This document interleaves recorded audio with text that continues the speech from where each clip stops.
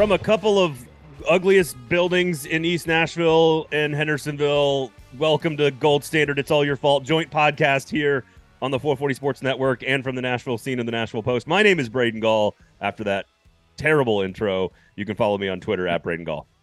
And my name is Michael Gallagher. I'm the sports reporter for the Post and the Scene, and you can find me on Twitter at mgsports_. So Michael is going to take a lot of victory laps today on the show. So we're going to do that. Adam Vingan is going to join us for about 20 or 30 minutes to discuss statistically the first month of the season. But why are you hearing this potentially right now? Why is the music a little different if you're listening on the It's All Your Fault feed? So we're doing a joint episode. Jeremy Gover out of town. I'm filling in for him. I'm actually leaving town of this week to do some work, quote unquote, work at Lambeau Field for the Titans game / Packers game. So we thought, you know what? Let's talk to Adam. Let's recap the entire first month statistically. What could this team do moving forward? If you're a Preds fan, I would just say brace yourself for his statistical information a little bit later on in the pod. But really, we need to celebrate Michael Gallagher here because of all the conversations about the line changes and the personnel. And John Hines has finally done that, and it paid off in a big way. You can read about Yuso Parson and, of course, on the Nashville Post, written by Michael Gallagher. So lots of stuff to get to. Reverse retro thoughts. Of course, everyone has to have thoughts on some jerseys, so we'll get to that. But before we do, I know It's All Your Fault is not technically sponsored by Jaspers or Weiss Liquors, but They the could gold be standard.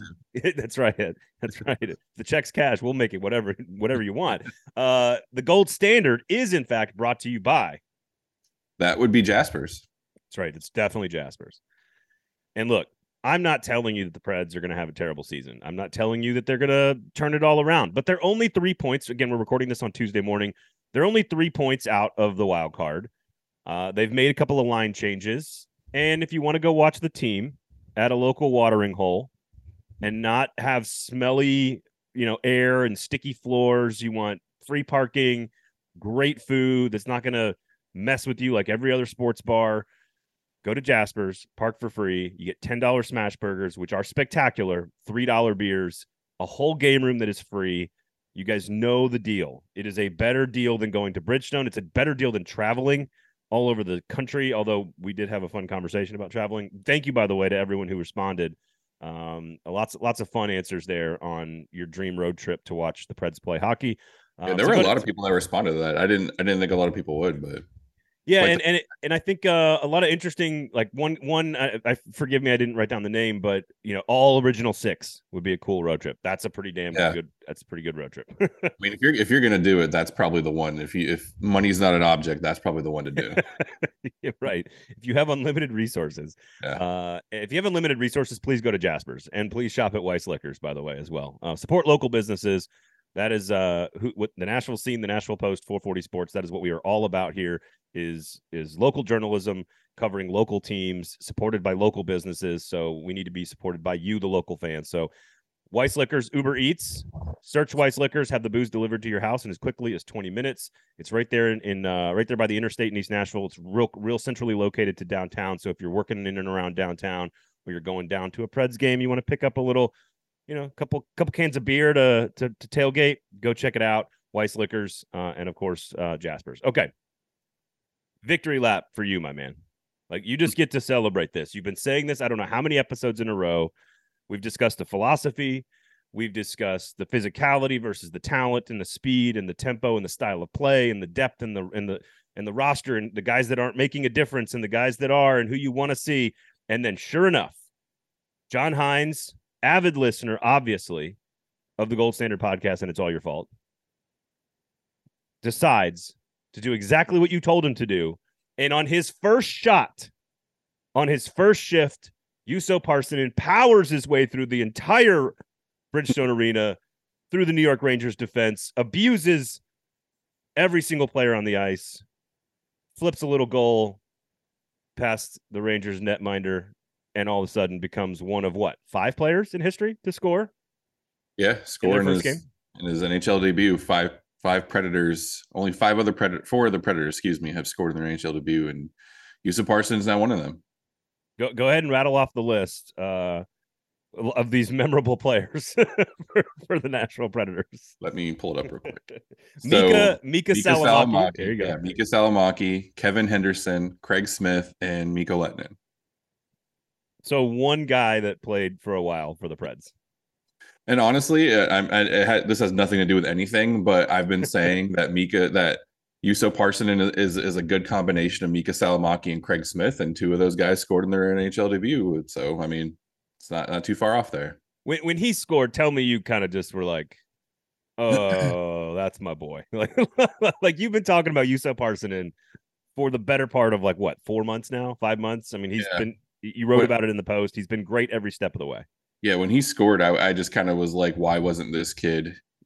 I'm not saying he should have started the season there, but why did it take them so long to call this kid up? I mean, he's been saying ever since development camp. I mean, he's someone who's impressed every step of the way. He's been a standout at development camp, and then rookie camp, and then training camp, and then the rookie showcase, the preseason games, like every single thing that he's played in, that he's had a bigger audience than just up in Milwaukee. He has shined on the ice, and I think it was good to see him. And we can get into this a little bit, but I think it just shows that he's already got John Hines' trust, that he was out there in the final minute of a 1-goal game with the goalie pulled. I think it spoke volumes to the fact that he started his first game on the top line. I mean, there's just a lot to like about the kid. And I think Nashville, I hate the term diamond in the rough, but I think Nashville really has something with Parssinen. And I feel like he's someone that kind of like Calle Jarnkrok could play pretty much any forward spot up and down the lineup. I think he has that kind of versatility. I think he could be a really good top 6 forward if they need him to be. If they put him on the third line, he could do that too. And I think he's someone that really kind of gels and fits in with this John Hines mold of players that he likes. Defensively responsible, can score, not going to go out there and cause you a bunch of headaches. I mean, the reason Rocco Grimaldi was a fan favorite, everyone loved him, but the fact that he was, John Hines said, defensively irresponsible with the puck was why, he's no longer here. And I think Parssinen is the opposite. He's not someone who's going to have a lot of costly turnovers and have a lot of boneheaded plays. I mean, almost 18 minutes of ice time, a goal on your first shot. His first game, he had more ice time than any other forward on the team. I think that's kind of crazy stat too. Yeah, and so the new power play, the first line power play was Forsberg, Josi, Granlund, Sissons, and Parssinen. So he put him on the first line of the power play. I think you're dead on to say, look, if you're the center on the ice when the other team has got a 1-goal deficit and the netminder's pulled, and you're the center. There's every single thing is like, this guy is so trusted. And it raises the question, why did it take so long? Yeah. If you clearly trust him this much and your offense was in trouble, and this will get us, and Adam and I will talk about this with Tomasino later, but it's clear that something is missing with Tomasino. I don't know what it is, but if they've kind of gone down their list of options, and then they get to Mark Jankowski, which seems like he's working, a beautiful assist from Roman Josi to Jankowski a couple games ago. Mark Jankowski, the new second line center, apparently. Right. Parssinen and Jankowski, your first and second line centers, like we all predicted. Niederreiter with Johansson and Duchesne. There's a lot of talent on that line. If you want to call it the third line, it's not really a third line against the Rangers. Yeah. They had Tolvanen with Sissons and McCarron. I like to envision how this happened was when John Hines called the players in. He's listening to the gold standard. He pulls his earphones out and he's like, all right, guys, this is what we're going to do. Jano, you're on the second line. Duchesne, you're with Johansson, Niederreiter. Tolvanen, you're back in the lineup. Top line, I'm breaking you up. Because that's essentially, it was almost like a beautifully scripted checklist of everything I said they needed to do last week. John Hines did it. The only exception was Cody Glass was not in the lineup. And we can talk about that if you want, but I don't think I've ever been more proud in my journalistic career than sitting there being like, well, damn, I said they should do that last week. I said they should do that last week. And I was sitting there and I was taking, I guess, a mental victory lap, because I was like, I don't think I've ever been more right about anything else. And this, I'm not saying that I am like this, Nostradamus or anything over here, but it just happened. It all fell in place that literally everything I said they should do, except for putting Cody Glass in the lineup, John Hines did. And they won a game. And I think we could talk about, if you want to get into what they did right, I think the way they played in that game has been drastically different than the other 10 or 11 games they played before that. Like, the style of play on the ice looks so much more different and better than it has any other game before that. Now, is that personnel driven because it's Parssinen and Jankowski and Tolvanen, or is it is it like line combination driven? Like, go a little deeper into why you think it was so different, or maybe why the reasons why it was different. Yeah, I think it's a little bit of both. If I had to say one more than the other, I think it was personnel driven. You have Parsonen who can go out there and score, but he's a little bit more of a physical kind of like a strong two-way forward, like another version of Colton Sissons, but a little bit bigger and beefier. You put Tolvanen out there, who is a fantastic forechecker. He's got speed. I still don't understand why Cole Smith is in the lineup. I really don't know what he adds, but I think having a new look first line power play with Parson and Yossi, Sissons, Forsberg, and Granlund kind of shook things up a little bit. Having Parson in center of that first line and Duchesne with Johansson, Niederreiter. I think the things that stood out to me, the Rangers entered that game. They were in the top 10 in goals scored heading into that game. And then the Predators played a much more tighter defensive style of game. They didn't try to play the bully puck thing. The Rangers outshot them and outhit them, but the Predators had more block shots. They had more takeaways. They had fewer giveaways. I feel like everything was defensively, at least, was tighter. Saros looked a lot more sharp. And it wasn't like they were doing it against, I don't know, Anaheim or anything like that. Like I said, the Rangers were top 10 in goals scored, and they really kind of shut down. They didn't let the Rangers get comfortable and that's something I noticed, especially in the Colorado game. When they're playing and things start to go sideways, it's like a snowball effect, and especially against a team like Colorado, where you let them score one goal or two goal, it could easily turn into 5 goals. And you didn't see that against the Rangers because, like I said, everything was just much more compact and tighter, and the defense played a lot better. That was probably the best defensive game they played all season. No, I agree, and I think they only had like 10 shots. They had 18 shots, and New York had 32, I think. Like 3 or 4 minutes into the third period, like they only had 10 shots. Like it was not like this was some offensive explosion. They won this game with defense and fundamentally sound hockey and better goaltending. And again, we'll get to this from a statistical standpoint. I've been saying for 4 months as well. This team is built on defense and goaltending. And I think the main thing is you saw them focus on, to quote Mike Vrabel, you saw them focus on fundamentals. And you saw them get away from trying to go out there and just smash everything they got in their way. Like I said, the Rangers outhit them, outshot them. But I think because of that, in any other game we've seen this year, they're like, oh, well, they're more physical than we are. We need to go out there and change that. I think they played a smarter game. And who cares if they got out hit or outshot? They went out there and they blocked more shots. They took the puck away more. They didn't turn the puck over. There were fewer defensive zone giveaways, which has traditionally led to a lot of the goals they've given up this year. I think there's a lot to like about that Rangers game. But that being said, we said that when they beat the St. Louis Blues, and then it just was a disaster after that next couple games as well. So can they keep this up? Is this something they can replicate and not just a one-off? Well, and the next time you and I hang out on the Gold Standard, Gover will be back next week, but on It's All Your Fault. But we will have a lot more data because we're recording earlier this week. Yeah. We will have Minnesota, the Islanders, Tampa, Arizona, and Detroit. We'll have 5 more games to look at before we come back to hang out with you guys. And I think that is, I think there's because again, you can paint this, and again, Adam is not going to paint the defense in a very positive light over the first month of the season, but I'm not sure why anyone would think it would be positive. I was going to say, nor should he. Right. And so is there actual growth and progression and development that can happen on that end of the ice? To your point, can they play goaltending and defense and traditional Preds hockey? I think from a goaltending standpoint, I think that's very much possible. I think Saros will rebound. And again, I think Adam will talk about this, but I think the defense is a major question because, again, even though we love how they played, I agree with everything you've said. They finally did all the things that you've been asking them to do.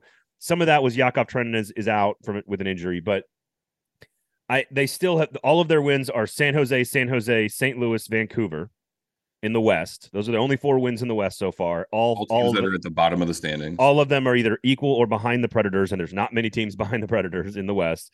And then Calgary, who's pretty close, and then that was a win in the West. And then the Rangers, they beat a better. That's probably their best win of the season. Yeah. Although St. Louis was their most complete performance of the season. It's so weird. You can live on this razor's edge in hockey where 6-8-1 feels like a huge disappointment. The wins aren't that great. The defense has been bad. All these things are going wrong, but you're still only 3 points out of the wild card, and we have 60 games to go. Like we got a lot of time left here. So yeah. And I'll refer to what I said a couple weeks ago. Last year, around this point, a few more games played. They were 12-10-1, and we were saying the same thing, like blow it up, fire sale, get John Hines out of there. And then they went on a 7-game win streak and took points in 14 of 16 games. I'm not saying that this team is equipped to do that, but I'm just saying like that's how quickly things can turn around. That we were saying the exact same thing at this point. Almost at this point last year, and then 7 games later, they were the hottest team in the NHL, and we were like, "Oh, hey, remember when we were talking about a fire sale? Like, what were we thinking?" So, I don't know about the power play lineups. I need some time with those groups because Sisson's on the top power play lineup. While I love his game, I don't know Yeah. if it translates into that role, but we'll see. I It think is if it's you're just spreading out trying the to, talent, right? yeah, I think if you're just trying to go with a shakeup and trying to spread things out a little bit, I see where that makes sense for a game or two, but I don't see Colton Sissons being on the first power play for the rest of the year. Yeah, I tend to agree with that. So we'll see. Listen, positive signs, take them when you get them. Saros better, defense better. Let's see if it can hold up again next week when we come back with you and Gover and with you and I. We're gonna have you and I will have 5 full games to react Yeah. to. A lot of we're gonna collect a lot of data in the next week here before we head into Thanksgiving. So all right, I don't think I've got anything else for you. Colorado, the loss. We can if you want to touch on that. They got out to an early lead, and then Colorado just went all full Colorado on them. Yeah. It was bad. And Colorado did what Yeah, Colorado does. And I think that kind of the last period and a half kind of encapsulated exactly everything that's wrong with the Predators. And I think the only thing I really want to touch on, just because we've talked about it a little bit, but we haven't really gone in depth, and I don't have like any stats or anything to back this up. I'm sure Adam does, but Ryan McDonough has been really, really bad. Pairing him with Lozon has just been downright irresponsible. They turn the puck over in the defensive zone a lot. They play farther off the puck than you would like, because it almost seems like every time they give up a goal, they're not really close to the forward that they're supposed to be defending. I just they have zero chemistry together. I don't understand why John Hines keeps putting them together. If I were making the decisions, I would split them up immediately. I would maybe do Yossi with Lozon. Ekholm Carrier seems to be doing okay. I'd put Fabro with McDonough, or either way. If you want to put Lozon with Ekholm and keep Fabro with Yossi and put Carrier with McDonough, either way, I just think that yeah, the Fabro, or excuse me, the McDonough Lozon pairing is yeah. just so bad, and it's hard to watch them play. And right now you have all the cachet in the world to make line change calls because Yeah. you are still very much in your victory lap, as you should be. Fabro did play with a little edge though against the Rangers. I did like to see that. There was some physicality there, a couple of big hits from him.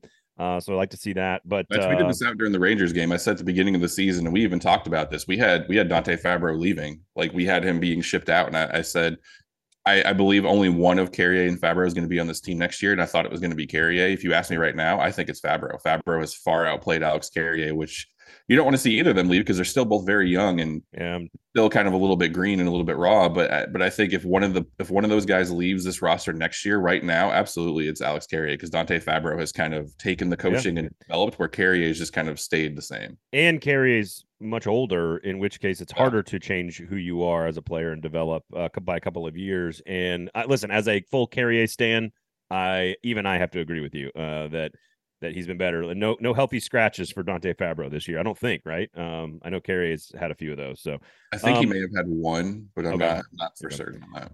All right, Adam's going to talk all about Ryan McDonough and Yeah. UC Saros and the defense, and we're going to get to all that stuff. But I want to This touch is on the going to be reverse the red. cathartic part of the podcast, because Adam's Yes. going to vent about everything, Yeah. and Reds fans are just going to like light up their cigar and kick back with a glass of scotch and a fireplace. That's exactly right. But before we do, let's talk about the important things, the reverse retros that they put out, because it's different, obviously, than the. I did not like the original reverse retros with the silver on the shoulders.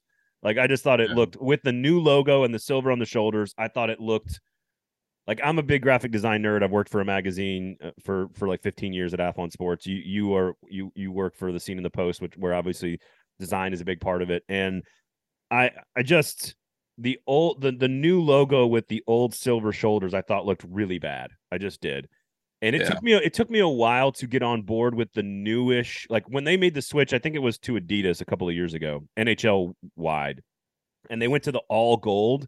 They cleaned up the uniform. There was less stuff going on. It was a cleaner graphic design, a simpler graphic design where it's all gold, like all the shoulders, everything. I didn't love it at first, but now it looks more, I don't want to say like it belongs in the NHL, more traditional, more like real and less like gimmicky, I guess. I really enjoy that look. And so while I cannot stand the old logo, I love the new logo. I will say that I think this particular version of the reverse retro works a lot better than the last one, because when you pair the old with the new on this one, it still looks like a little bit more of a traditional Preds current look. and then they mixed in a little silver on the sleeves. They mixed in the old logo. Again, I don't love the old logo at all. I like the new one, but I thought this one looked better. So I don't know where you stand on the retros.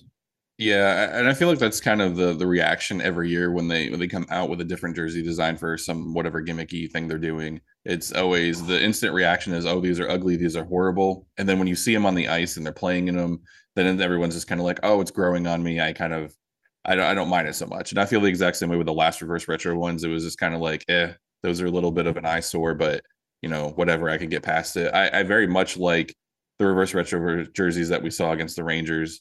And like I was looking at them while they're on the ice, and I was like, you know what? If this was their primary jersey, I wouldn't really have any issue with it. Like it looks fine, the color scheme, everything like that.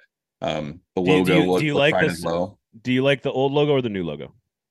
I prefer the new logo just because it's Okay. more modern and it looks like a 2022 hockey team logo. Yeah. But I don't mind the old one. I You- still think they missed with bringing back the old Navy jerseys with the kind of Yeah. like the current logo, but it was white and silver and there wasn't any gold in there. I think they missed by not bringing those back because those are probably by far the most popular jerseys in the franchise's history. But I don't have a problem with them. I think they're fine. I think it's what a about the lot silver? better. What about the silver? Yeah, I'm not a big fan of silver, especially I'm not with either. gold. Yeah, I think it looks fine. I think that they did a lot better than the last reverse retro jerseys. Yes. I think the only jerseys that they brought out that were white, like actually really popular, were the ones that were like the Dixie Flyer ones. So you said your favorite is the old. You're talking about the old all navy one where it's just navy and white, right? And it's the old logo, Yeah, but it's a little that bit is more. that is my favorite Okay. jersey, and I think my second favorite one is the Dixie Flyer ones. So Those were sharp too. so number one on my list, not even close, is that was Winter Classic, right? Cotton Bowl. I Yeah, get the Winter Winter Classic. Classic and the Stadium Series mixed up. We had the Stadium Series, Winter Classic. Yeah, they That played the that Winter Classic is in Dallas in those jerseys. Yeah, that is my favorite sweater they have ever had as a franchise ever. It's not even close. they're just so sharp. It's Not it's even a perfect close. combination of like modern day NHL and throwback to like old Yes. NHL. And it's a tribute to our area. Like that, Yeah, there's a history there with that. So like you could not make a more perfect uniform, in my opinion, for this franchise. Now, I did not like the Smashville, which is a marketing slogan that on was so stupid. on the front of the Stadium Series jerseys, but at a distance. And then when I was sitting in the press box and seeing like how the shin guard and the girdle and the sweater and the gloves, everything worked together like to be that blue and yellow, then it looked really old school. And when you see it outdoors, it looks really awesome. So like I was pleasantly surprised with that. It's only because I couldn't read the Smashville in person that I liked it and I was okay with it. But I see him now in stores and I'm like, okay, it's grown on me. It's better. I just wish it didn't say Smashville. If it Yeah. didn't say Smashville, I would like that uniform a lot more. But other than that, I still think Dixie Flyer Winter Classic is my favorite uniform they've ever put together. But By this far, retro, those are just so nice. yeah, this retro one, a step in the right direction at least. And everybody's got a uniform opinion. There's no question about that. All right, Adam Vingan of the Athletic. Oh my gosh, Adam Vingan. Sorry, Adam. Adam Vingan of Sport Logic. He's gonna hate me for that one. Coming up in just a few minutes. But before we do, of course, the gold standard is brought to you by Jaspers. That's right. It's brought to you by Jaspers. Did I tell you about the giant party I had at my house catered by Jaspers? Did I tell you about that? You did where you ordered like the family pack or Yeah. whatever, and it fed like 10 adults and 10 kids. So this is how I know I host too many podcasts. When I ask you, have we already done this topic during an ad? Right in the middle of the ad. No, the family pack is great. It is awesome. If you have any event you need to take care of, I mean, maybe not Thanksgiving, but like if you have you got a World Cup match coming up, you got a Titans watch party, you got whatever it is you want to do. Vols got big games, two big games left. Whatever it is that you care about, Predators. I'm telling you, you want to have people over to your house, kids or otherwise. The family pack from Jaspers is the way to go. If you want to go after work to watch the Predators play, check out the specials: $10 smash burger, $3 beers. The game room is awesome. Just so many good stuff. So much good stuff in there, man. Here's the other question, and I asked Cavendish this on Lamestream Sports. How much do you tip, like in the to-go world? Like, I think personally for me, it depends on how much it is. If I'm getting something that's like 10, $15, I'll tip $2 or so. But if I'm getting something that like if I have a big meal or something like that and it's like a $40-$50 thing, then I try to tip the standard 20% that you do as if you were eating in. So good for you. That is really good. Like I'm a compulsive over tipper, and I'll give like even the person at like Geodis Park who's like all they're doing is grabbing a beer out of the like the cart person like right there. yeah. They grab a beer out, they open it and hand it to you. Even that I'm like giving you $1, like, which I guess would be 10% because it's a freaking $10 beer. Again, if you don't want to spend ridiculous amounts of money on beer, go to Jasper's, of course. But yeah, I panicked. It was like it was larger than $50 because it's a family pack. I think it's $160, but it feeds like 10 or 12 people. We fed like almost 18 people, and I kind of panicked and I was like, oh no, what do I do? And I think I gave like 10% when I probably should have done like 15 or 20. Because if you think about it, you got a big order like that, right? You got to make sure all 12 pork sliders are in there. You got to make sure all 12 turkey wraps are in there. You got to make sure there's plates and silverware. You got to make sure, all the quesos in there, the bags of chips. You got to organize a lot of stuff. And so I was like, man, I think I panicked and didn't give them enough money. I feel bad about it. So I'll go in there and overtip next time. It's fine. There you go. And of course, it's not like you mentioned them 800 times a week. So, and of course, Weiss Liquors. Support local business, folks. Family owned and operated since 1932. Weiss Liquors, of course. Right there on Gallatin, East Nashville, right there by downtown. Uber Eats, search Weiss Liquors. They'll have the booze delivered right to your house in as quickly as 20 minutes. Of course, you've got Andrew, the manager. I'm very overwhelmed with wine. I don't know if you drink wine, Michael. I don't drink a lot of wine. I know my bourbon. I don't need help with selecting bourbons, but I probably need a little help with wine. So if I'm going in there, talk to Andrew. He will make sure you get a really good selection. The manager there that runs everything, he does a great job. I've known him for like 10 years. So very approachable, very knowledgeable, and he'll take care of you. So Jasper's, Weiss Liquors, Nashville Post, Nashville Scene. It's all your fault. Gold Standard, 440 Sports, all local businesses, all owned here and operated by Nashvillians for Nashvillians. So support local businesses, man. Anything else you got, man? Anything else you want to add? No, I will hand the mic over to Adam and just let him just rip into Ryan McDonough because it needs to be done. And kick your heels up and enjoy the fact that John Hines takes all of his coaching advice from you. I think I'm gonna be at the Preds game tonight. I think I might go up to him and be like, "So, were you listening to the Gold Standard last week? Because it's awfully curious the lineup decisions you made." I will say this broadly and generally about all professional coaches and athletes. They're paying far more attention to what's being said than they will ever let on. 100%. Every players are name searchers, football players are name searchers, coaches are name searchers. Like they all do it.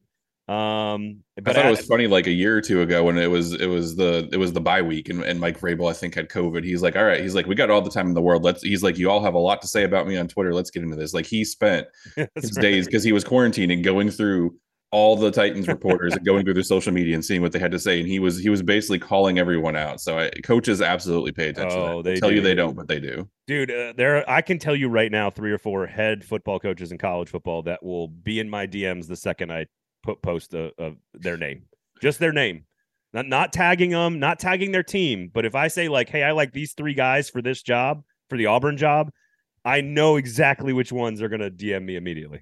Kevin Wilson with the Preds used to be like that. Every time you would put out a story about the Predators, if you misspelled one word or you wrote something that was even partially incorrect, he would be blowing up everyone's email inboxes being like, hey, change this, take this down, fix it, whatever. Now, I will say spell people's names right. That's true. Yeah. But the Preds don't need to be the people telling us. That's called editors. Editors do that. People make mistakes. It's okay. People make mistakes. Every now and then it's fine. Just say, hey, my bad. I got that wrong, and then correct it, and you can go on to the next one. It's not a big deal. All right. That'll be it for us here on It's All Your Fault / The Gold Standard. Thanks for hanging out with us. I've got a long conversation with Adam Vingan. So without any further ado, we'll talk to you guys next week. For Michael, I'm Braden. Here's my conversation with Sport Logic's Adam Vingan.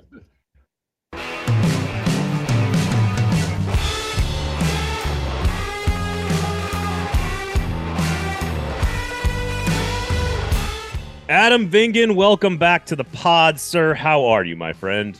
I'm good. Glad to be back. First time since the season started. Right? Yeah, not a whole lot's happened. Yeah, not a whole lot's happened. All I know is that they were undefeated in Prague, and then the rest of it is just kind of like, I guess I'll check it and see how they're doing, and then oh no. So we're going to take a statistical look, and in the interest of full disclosure, we're recording this before Tuesday night's game against the Wild, and so I just wanted to. That game will not necessarily be included in this conversation. But before we do, again, want to take a look at the entirety of the team and what they've been doing. UC Saros is going to be a big part of the conversation, of course, as well as many other things with this team. But before we do that, Adam, why don't you tell everybody that would like to still continue consuming your high quality tweets and authorings, your scribings, where can people find and support you in the work that you're doing these days? Well, you can find me on sportsnet.ca, doing a lot of analytical work as we're going to discuss here as it relates to the Predators. But it's been fun so far. I've got to write a good mix of stuff. Last week I wrote about the New Jersey Devils who are on a roll. I wrote about the Edmonton Oilers, what they're going to do without Evander Kane for the next 3 to 4 months after that scary incident in Tampa where he had his wrist cut by a skate blade. Yeah. It was very, very disturbing. But he's doing okay, which is good. But it's been fun. I've been able to keep an eye on more teams than usual. I feel like I'm more well-rounded when it comes to talking about the league. So sportsnet.ca, you can find me there. I haven't written anything about the Predators, though I did include them in one story. I did a story a couple of weeks ago. Yeah. So looking at teams that were off to better or worse than expected starts and whether or not those starts were sustainable or unsustainable or fool's gold, whatever you want to say. And at the time, I looked at the Predators and I thought, hey, I think their record should be maybe a little bit better than it has been. Based on what we're going to talk about today, I think they're basically in line with where they should be. But yes, sportsnet.ca is where you can find me right now. Well, that's a perfect jumping off point then.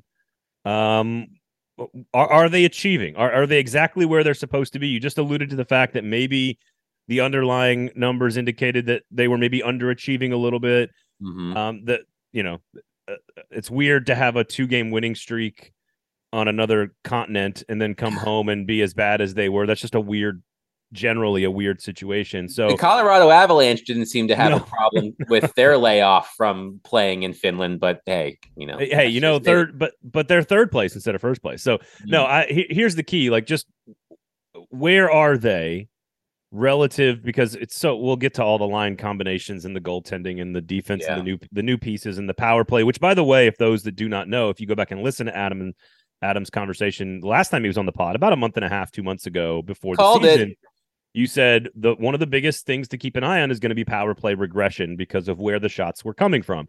So that's a nice little hat tip to you and math nerds everywhere. So why are they? What's the deal, Adam? Explain. So the easiest way to go about looking at where a team is versus where they should be, the easiest way to go about it is looking at actual numbers versus expected numbers, seeing where their goals against, things of that nature are versus where they're expected to be. And quite honestly, the Predators' expected versus actual numbers in a lot of categories are basically in line with each other, which is to say they're playing about as well or not well, depending on your point of view, as they should be. I don't look at a team that's not getting the bounces necessarily. I'm looking at a team that's basically its record is who they are. Their record is what are they now? 6-8-1. They are who we thought they were. Yes, thank you, Dennis Green. Rest in peace, Dennis Green. Yeah, there you go. Why does everyone feel obligated to say that about every human who's ever passed? I don't know. I guess it's a nice. Yeah, I guess we should. Because no one ever wants to say, "Screw that guy, glad he's dead." No, at least out loud. Well, I feel like there could also be a middle ground where you just say, "Yeah, Dennis Green said that one time." Yeah, whatever. Anyway, this is what happens when you look at where they are in a lot of things in terms of offensive play, defensive play, even strength play, power play. They're basically doing what they're supposed to be doing. There isn't anything that I saw that says this is bound to have positive regression. You mentioned the power play. And when we spoke last, I said, I think that the power play this year is going to take a step back. Now, did I expect it to take as much of a step back as it has? No, but it has taken a significant step back. And I went back and looked at it. You could argue from an expected versus actual goal standpoint that the Predators had the luckiest power play in the league last year in terms of how many goals they scored versus how many they were supposed to score. And this year, their actual versus expected goals are basically the same. So the way their power play is playing is how it should be playing. It's not an issue of bad puck luck, in my opinion. It's whatever they're doing on the power play, it's not working, and they probably should think about doing something else. It's why I assume on Saturday, in a win against the Rangers, that you saw wildly different line changes. Yeah, that could be it. Yeah, and look, I think the number one thing that people look at, of course, is the play of UC Saros. And one thing that I was curious about is, are the Predators playing well defensively and UC Saros is not playing well? Or is their defense in line with what it should be and UC Saros is not bailing them out as he did last year? And it's the latter. I feel like defensively, they're playing, their expected numbers say that they're not a great defensive team. And the problem this year versus in the past couple of years is that UC Saros is not making anywhere near the amount of saves as he did last year. Case in point, his game in Seattle last week when he gave up 4 goals on 6 shots. In which I do believe the defense left him out to dry a few times. Oh, for sure. And we can talk about Ryan McDonough, who, woof. I mean, I figured that Ryan McDonough was going to, whatever the opposite of age gracefully is. Yeah. But I didn't think it would be this bad. Fell off a cliff. He's been awful compared to what I thought he would be this season. And like we talked about at the time with Ryan McDonough, he's in his early mid 30s, but he's played a ton of hockey. He's played a ton of hard hockey because he plays that style of game. So there's more tread on those proverbial tires than just a normal guy playing as many. And a lot of extra playoff games. A lot of extra play. I think since he entered the league, if I'm not mistaken, since he entered the league, because remember, Ryan McDonough has never missed the playoffs in his career with the Rangers or the Lightning. I think he's played more playoff games than any player in the league since he debuted. And that was 10, 11 years ago. So, you figured that his trajectory was going to take a sharp decline. I just didn't think it would happen in year 1. I thought it might happen in years 2 or 3 of what remained in the deal. But when you look at UC Saros, from a goal saved. Can I ask a quick question on the defense? Sure. So it sounds like what you're saying is that the defense, though, is like, it hasn't really changed all that much. And I don't know how fast you could look at their expected goals allowed or whatever on defense over the last 2 or 3 seasons. Yeah. But what you're saying is that over the last 2 or 3 seasons, the defense has just been average to below average. Yes. And it's just, has been incredible. But it hasn't changed a lot this year. Like, it's not extra worse or extra bad or not that I've seen. Not that I've seen. I don't think they've taken a significant step back defensively. I do feel like over the past couple of years, their defensive play, as you said, is, mostly been below average. But sometimes it gets up to average.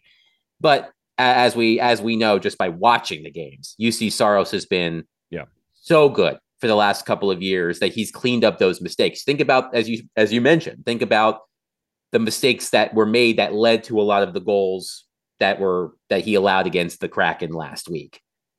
Previous years, he makes those saves. This year, he hasn't been making those saves. And honestly, he's been I would say around a league average goalie this year. He's not one of the worst goalies in the league. He's probably been around a league average goalie. The problem is, for the past couple of years, he's been an elite goalie. So when you go from elite to average, that's gonna cause an issue. The only goaltender in the NHL who saved more goals above expected last season was Igor Shesterkin, who was clearly the best goalie in the league, won the Vezina. UC, of course, was a finalist for that award too. But it's not like UC Saros has gone from average to terrible. He's gone from elite to average, and that's still a big drop. And that does have a huge factor on their results, just because, quite frankly, he hasn't been making the saves to clean up for his teammates' mistakes that he's made over the past couple of years, and that's been a big problem. And frankly, the investment in McDonough was supposed to help combat that expected regression, let's call it, with Saros's save percentage. I also think, and I don't know about you, again, you're not watching the team every time, but I also think there's been a lot more soft goals by UC Saros, where he's just, it seems like a lot of guys are coming off the wing and just firing shots that he normally saves. And a couple, it's not a lot, it's not very often, but it seems like the defense hasn't improved. And maybe you can, if we can boil this down into sort of like a simple equation here, which is the defense was supposed to improve. It has not. It's still below average. It's almost impossible to expect that level of, goals, saving goals above average like he has for the last 2 or 3 seasons. So you had to expect some regression, but then also his sort of quote unquote regular play in regular situations where he's not bailing out the defense. He just has to be a pretty good goalie. He's also taken a step back in that. Is that a fair assessment of the defense / UC Saros situation? Yeah. Or is there more to it than that? No, I think that's pretty fair. I just think that, as you said, the addition of Ryan McDonough was supposed to help this defense. It hasn't. And when you look at the players on the team and say who's been most disappointing, I'm sure a lot of people would point at UC Saros just because it's easy to blame a goaltender, like it's easy to blame a starting pitcher or quarterback, a player or quarterback in a singular position. But Ryan McDonough, for me, takes that cake and runs with it. He has been like, it's just like, even just watching, like you said, I'm not watching as closely as I normally have, but what I've seen from him has not been good. So I really think it boils down to there hasn't been enough of an improvement defensively as a team. And UC Saros, who's been covering up for those deficiencies for the past 2.5 years, has not been doing that at that level this season. Now, I expect UC Saros to play better. I thought he played a good game the other night against the Rangers. But, it's sort of like, you just can't ask him to sustain that. And this is what Michael's been saying on both shows every week, is like, dude, you guys got to do something to help your goaltender. Right. I mean, look, UC Saros, really in a lot of ways is more than any other player on this team has been singularly responsible for this team being where it is.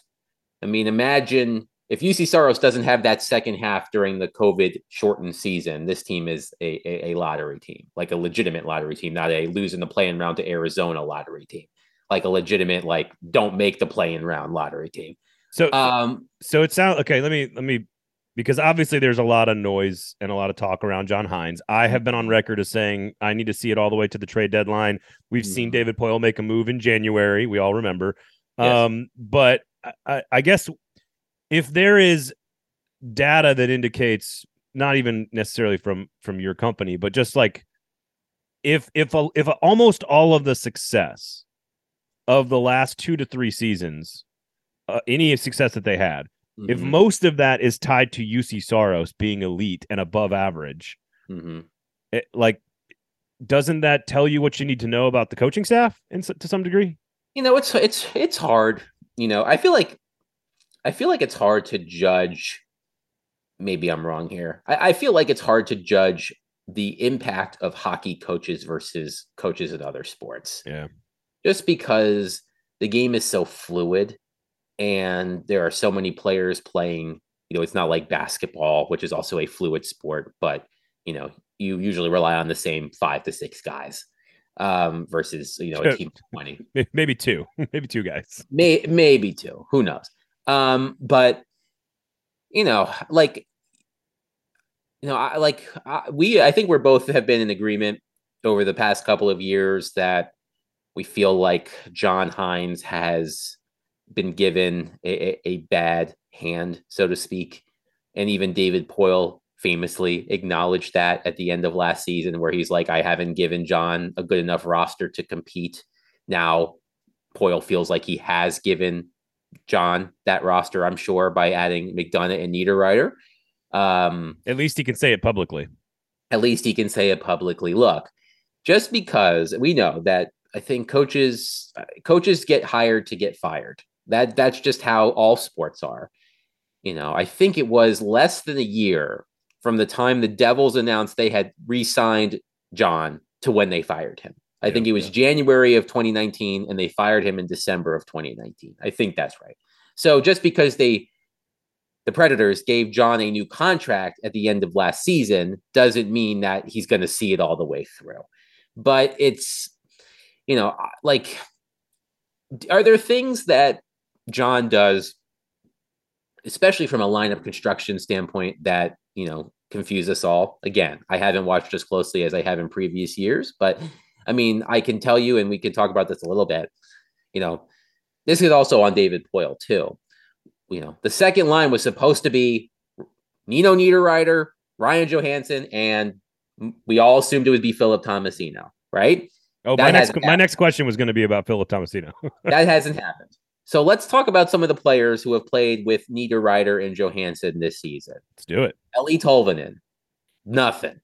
Kiefer Sherwood, mostly nothing, except for that one goal in Prague, which is very like first goal of the not team. just the first goal of the Predator season, the very first goal of the entire NHL season. Yes. Mark Jankowski, I think.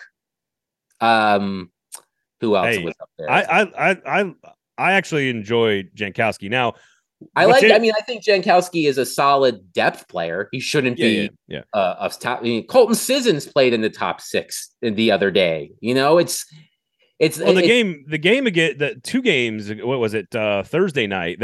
He was rotating against like he had. It'd be Forsberg down there with them for a shift or 2. Then he put somebody. Then he put Don't forget Zach Sanford. Yeah, Sanford played a bunch of games. Then they put Tanner Jeannot in there, and actually I don't mind the. I think Trennan was up there too. Yeah, I said this last week on the show. I actually don't mind changing lines inside of the game. I don't mind that at all. If you find a matchup that's working, or one player is really good against another player or bad against another player, you need to make adjustments quickly. I don't have a problem with that. It's the lack of consistency, in particular on the line that you're talking about, from game to game over the course of the first month of the season. It feels at this point like he's grasping for straws at who should be on that line. And again, on Saturday, we're recording this before the Tuesday game. On Saturday, that's why he had technically, I guess, Niederreiter and Johansson on the third line with Duchesne. I don't know. It's not really a third line, but whatever. Yeah. So what's the answer then in the top 6? I mean, I don't know what it's. Look, I think, to be fair, Juuso Parssinen, if I'm pronouncing that correctly, had a fabulous debut. I mean, that was a great move he made to score. He got a lot of ice time. I saw Alex Darty tweet about this the other day. Great. I mean, fabulous debut for Parssinen. And it looks like, he was a 7th round pick a couple of years ago. If he can turn into a player, that could be a really good steal for them. But, how much stock are we putting? Michael has been raving about him since the day he got to camp. The whole Preds ecosystem has been raving about him. And then for him to deliver like that with that amount of ice time on the top line as a center, it's going to be hard to keep him out of the lineup now. Yeah, but it's just, what is it going to take to extract Philip Tomasino from Milwaukee? I mean, it reminds me, Brittany Griner. Well, it kind of reminds me of this is not a geopolitical podcast. He's a hostage. He's a hostage in Milwaukee. I mean, if you ask some Predators fans, yes, he's being held hostage. Yeah. Milwaukee, great town. I'm about to be there this week, actually. Right. So it's not like, he's not in Stockton, California. He's in Milwaukee, which is Stockton still have a team. Actually, Stockton's team might have moved. Anyway, point being, there are worse places to play in the AHL than Milwaukee. Yeah. Anyway, okay. So, it reminds me a little bit of, maybe this is a stretch. I remember there was a period of time, of course, the Kyle Turris saga, when I think it was Victor Arvidsson got hurt. And I remember writing a story that was basically like, Kyle Turris is a healthy scratch every game. Arvidsson is hurt. And what the Predators decide to do with this move will tell you everything you need to know about Kyle Turris. And I think they called up Matthew Olivier. Yeah. Over Kyle Turris. And I'm not saying it's the same thing, but it's not like Tomasino played 15 games in the NHL last season and was mostly a scratch. And he played almost the entire, I think he played 76 games last season. And he was productive for a guy who was mostly playing with Nick Cousins and Michael McCarron at even strength.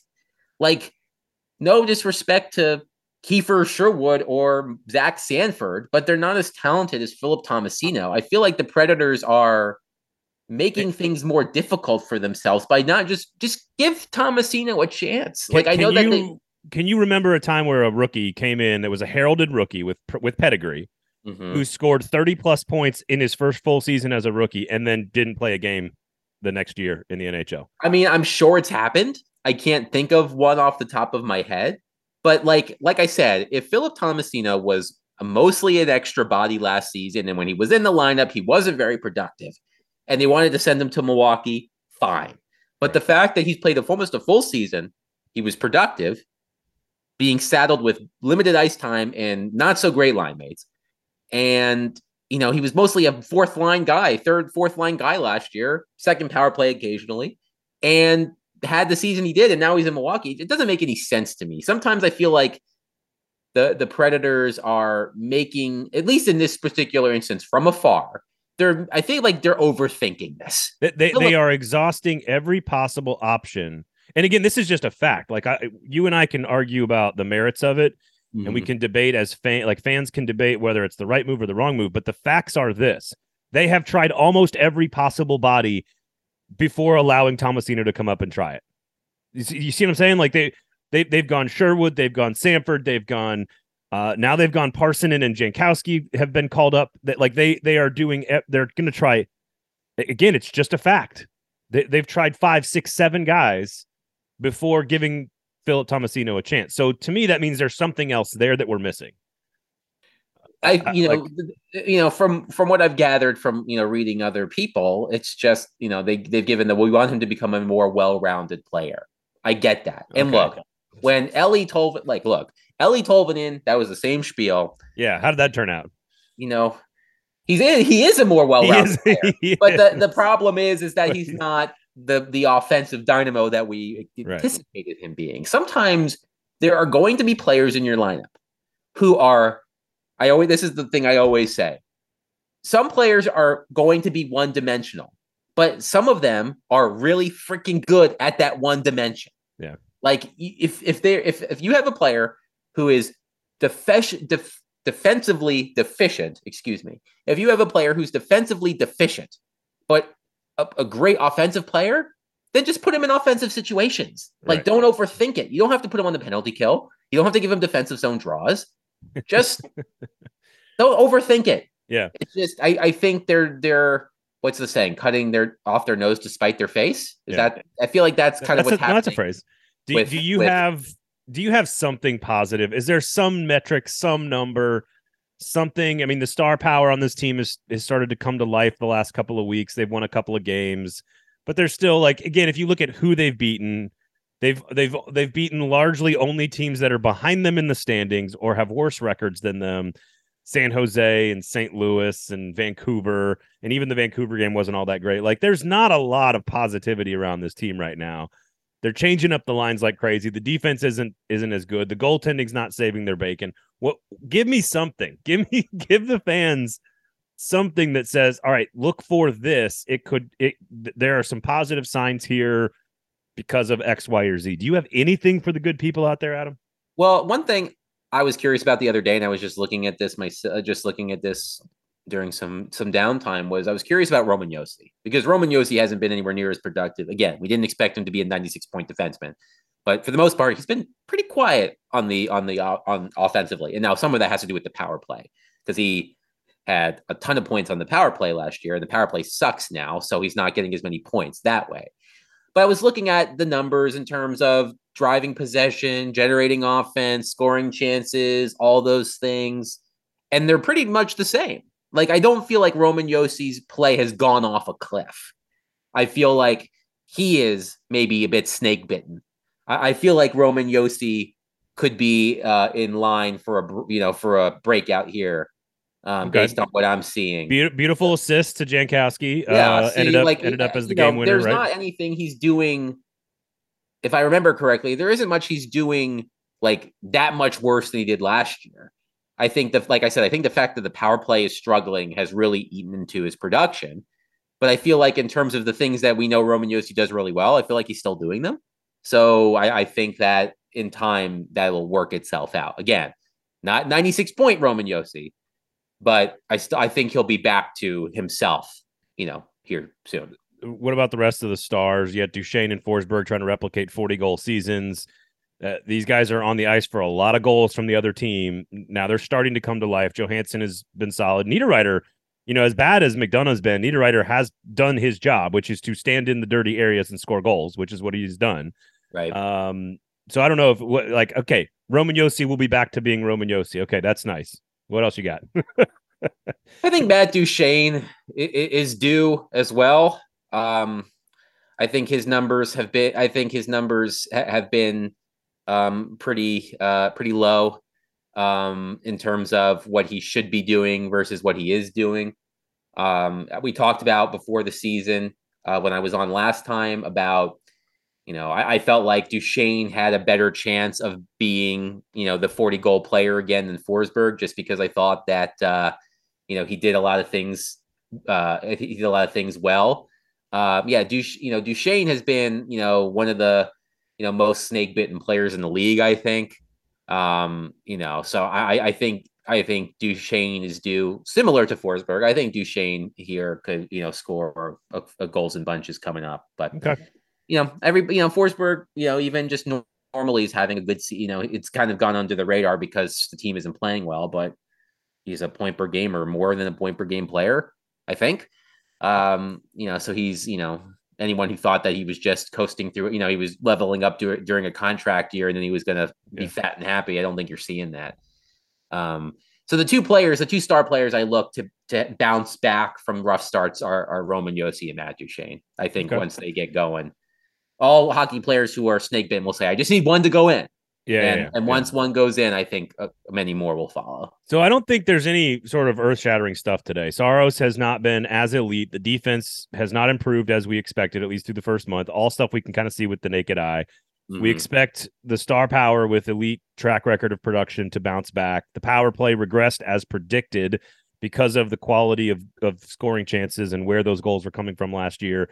And unfortunately, I think one of the biggest takeaways for me from this conversation is that there's not a lot of statistical expectation for this team to progress to any level of play. That's the biggest and most concerning part of this conversation is that they are what they are, and right now they're not scoring a ton. The power play's not good. They're taking too many penalties.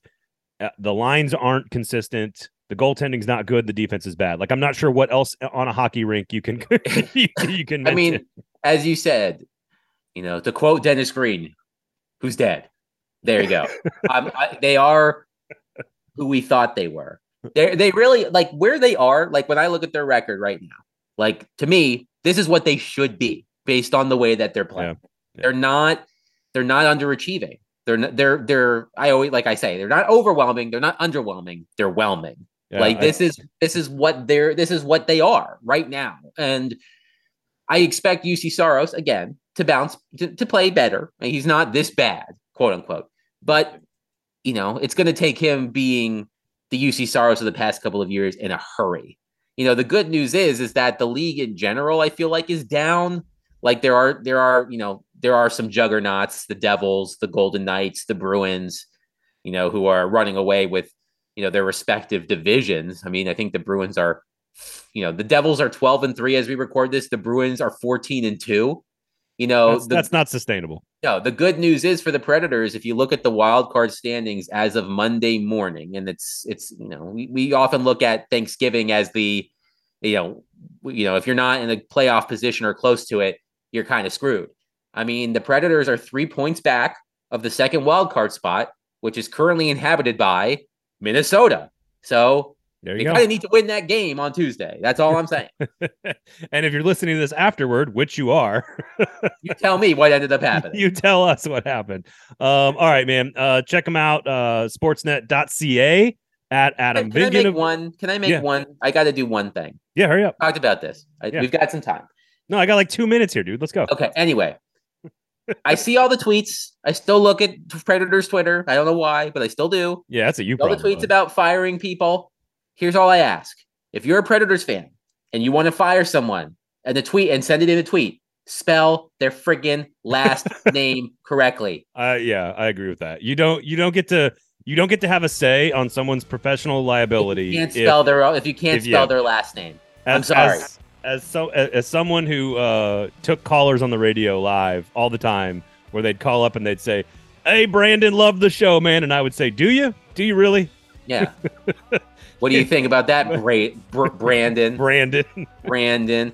But that's what I'm saying is if you want to fire someone, yeah, get it right. No, spell their last name right. At least do them the courtesy of spelling their last name right before you ask them to lose their job. Have the common decency to use a highbrow, highly evolved application like Twitter correctly. Okay. I mean, by the time people listen to this, Twitter might not exist anymore, so it might not matter. But we'll see. All right. You can follow Adam on Mastodon and Truth Social at Adam Vingan. You can.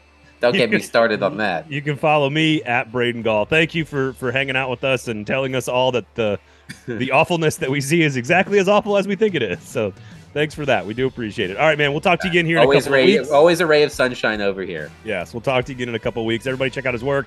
Of course, go to Jasper's, go to Weiss Liquor, support local business. We do appreciate all of that. Thanks for hanging out. Thanks for listening. This has been the Gold Standard here on the 440 Sports Network.